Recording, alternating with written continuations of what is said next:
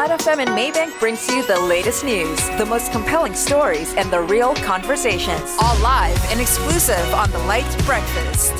It's the LITE Breakfast with Asha and Non. On our social experiment this morning, vulnerable you in the dark, two complete strangers, Ronald and Melinda, not their real names, see if staying anonymous really does help people open up about their deepest, darkest secrets. The question is, what's the worst thing you've done after breakup?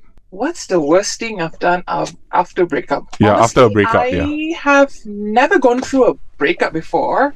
Yeah, I've never gone through a breakup before. I've been in a relationship for the past 17, 18 years, and I'm still with the same guy. It's just that we've not really settled down yet. Yeah, but honestly, I have never been through a breakup before. So I've got a question here. What's the most hurtful words you've ever said to someone? That's a tricky one. The most hurtful words, I don't trust you. Yeah, I think that's something that is hurtful to anyone, or at least the person that I said to was, I don't trust you. Yeah. Yeah, but again, it depends who you're speaking to, right? Yeah, so if you're you want to talk on a context or... Well, I guess up to you, but if you don't mind me asking, like, who did you say to? If you don't mind me asking. Yeah, sure.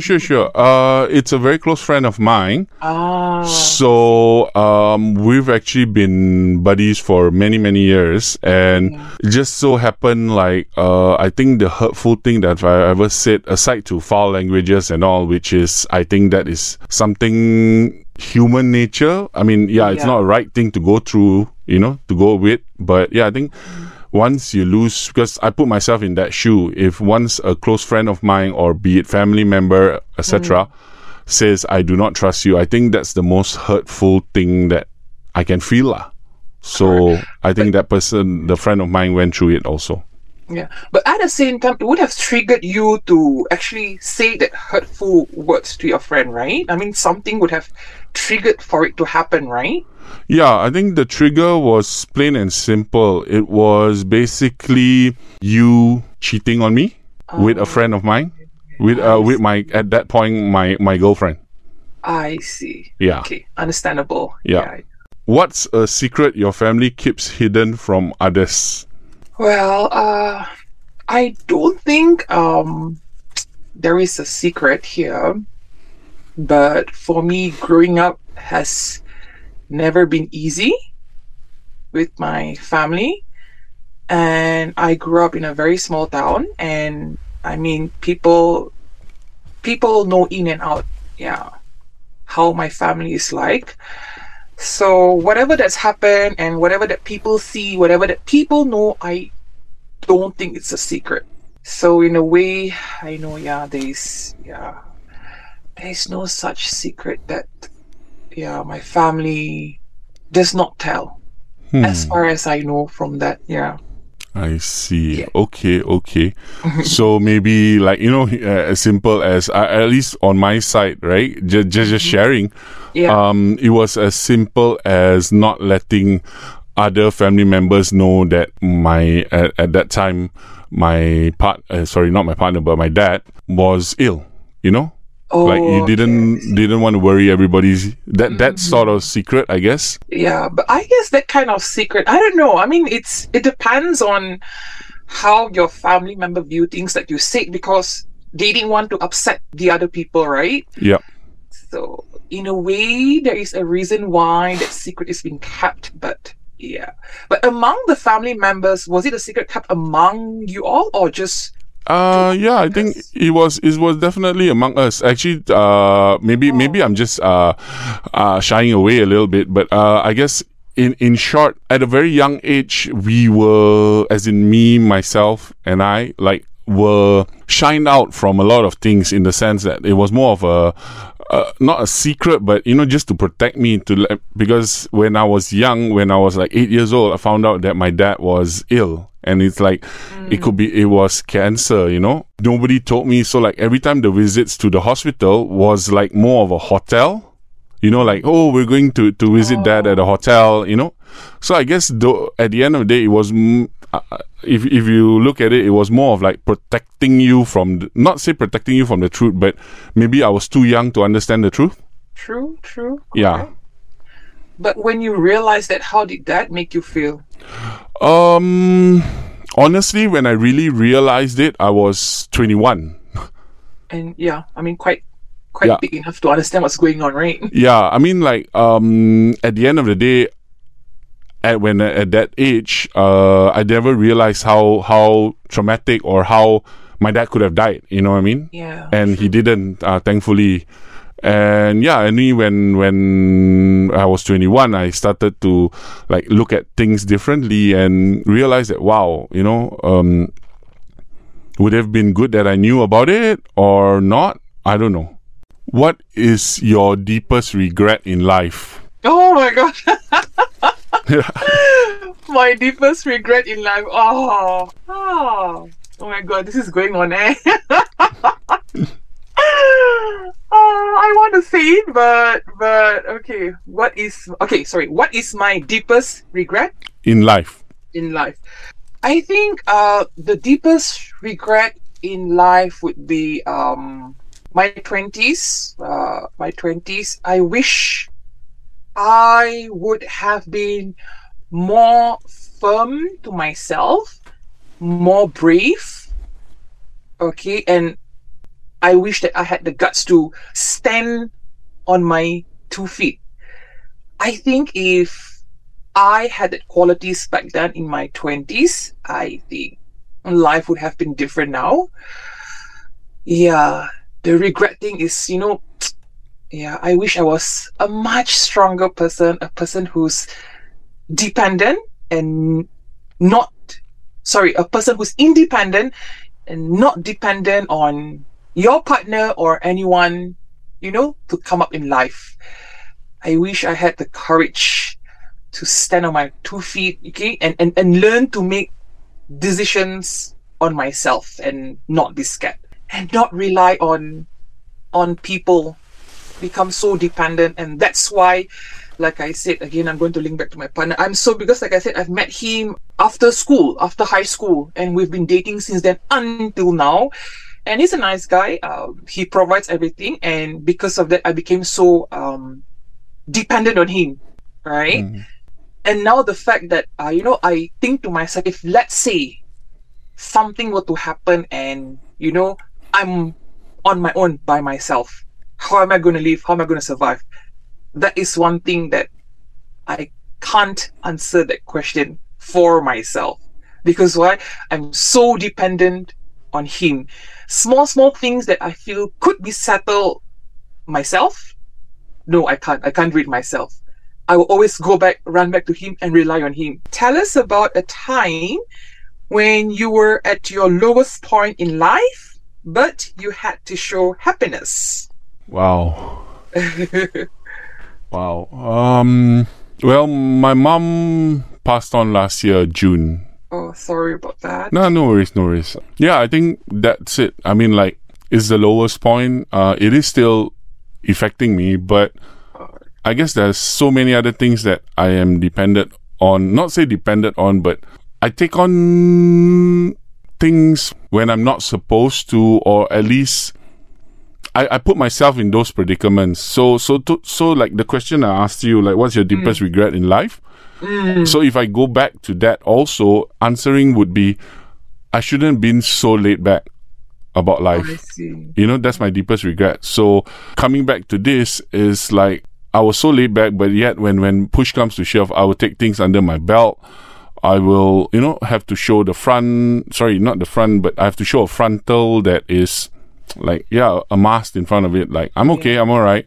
About my mom passing on, it's been tough. I mean, it's been tough every day now. I even till today, I'm just putting up a brave front, and I don't know how long that will stand, but yeah, I guess I got to do what I got to do. Own up to whatever mistakes, own up to whatever struggles, and try to make it better. Yeah. Mm-hmm. If you met your 12-year-old self, what do you think they would say to you? Oh, you're such a coward. Be brave, be strong. What, like you? That's what my 12-year-old would say to me. Wow. The 12-year-old me would say to me, yeah. when I was 12, I have this, of course, every kid at the age of 12, 13, you have vision and mission, how you want your life to be, right? And of course, whatever that is happening now is not something that I imagine. Mm-hmm. Yeah.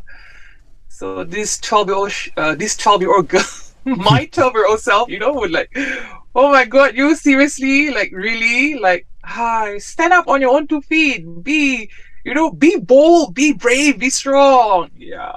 Yep. Because honestly, deep down in my heart, like, although I'm in my 30s, I just feel so weak.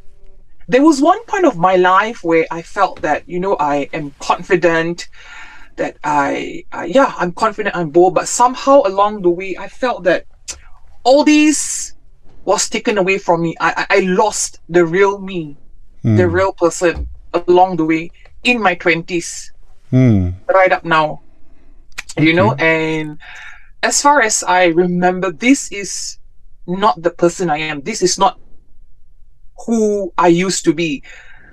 I was someone who is very motivated. I used to go for runs and this and that, go for marathons. I worked my way up, to get a better position. But somehow along the way, everything just fell off. Everything I felt, I don't know how, but I just felt that it was taken away from me.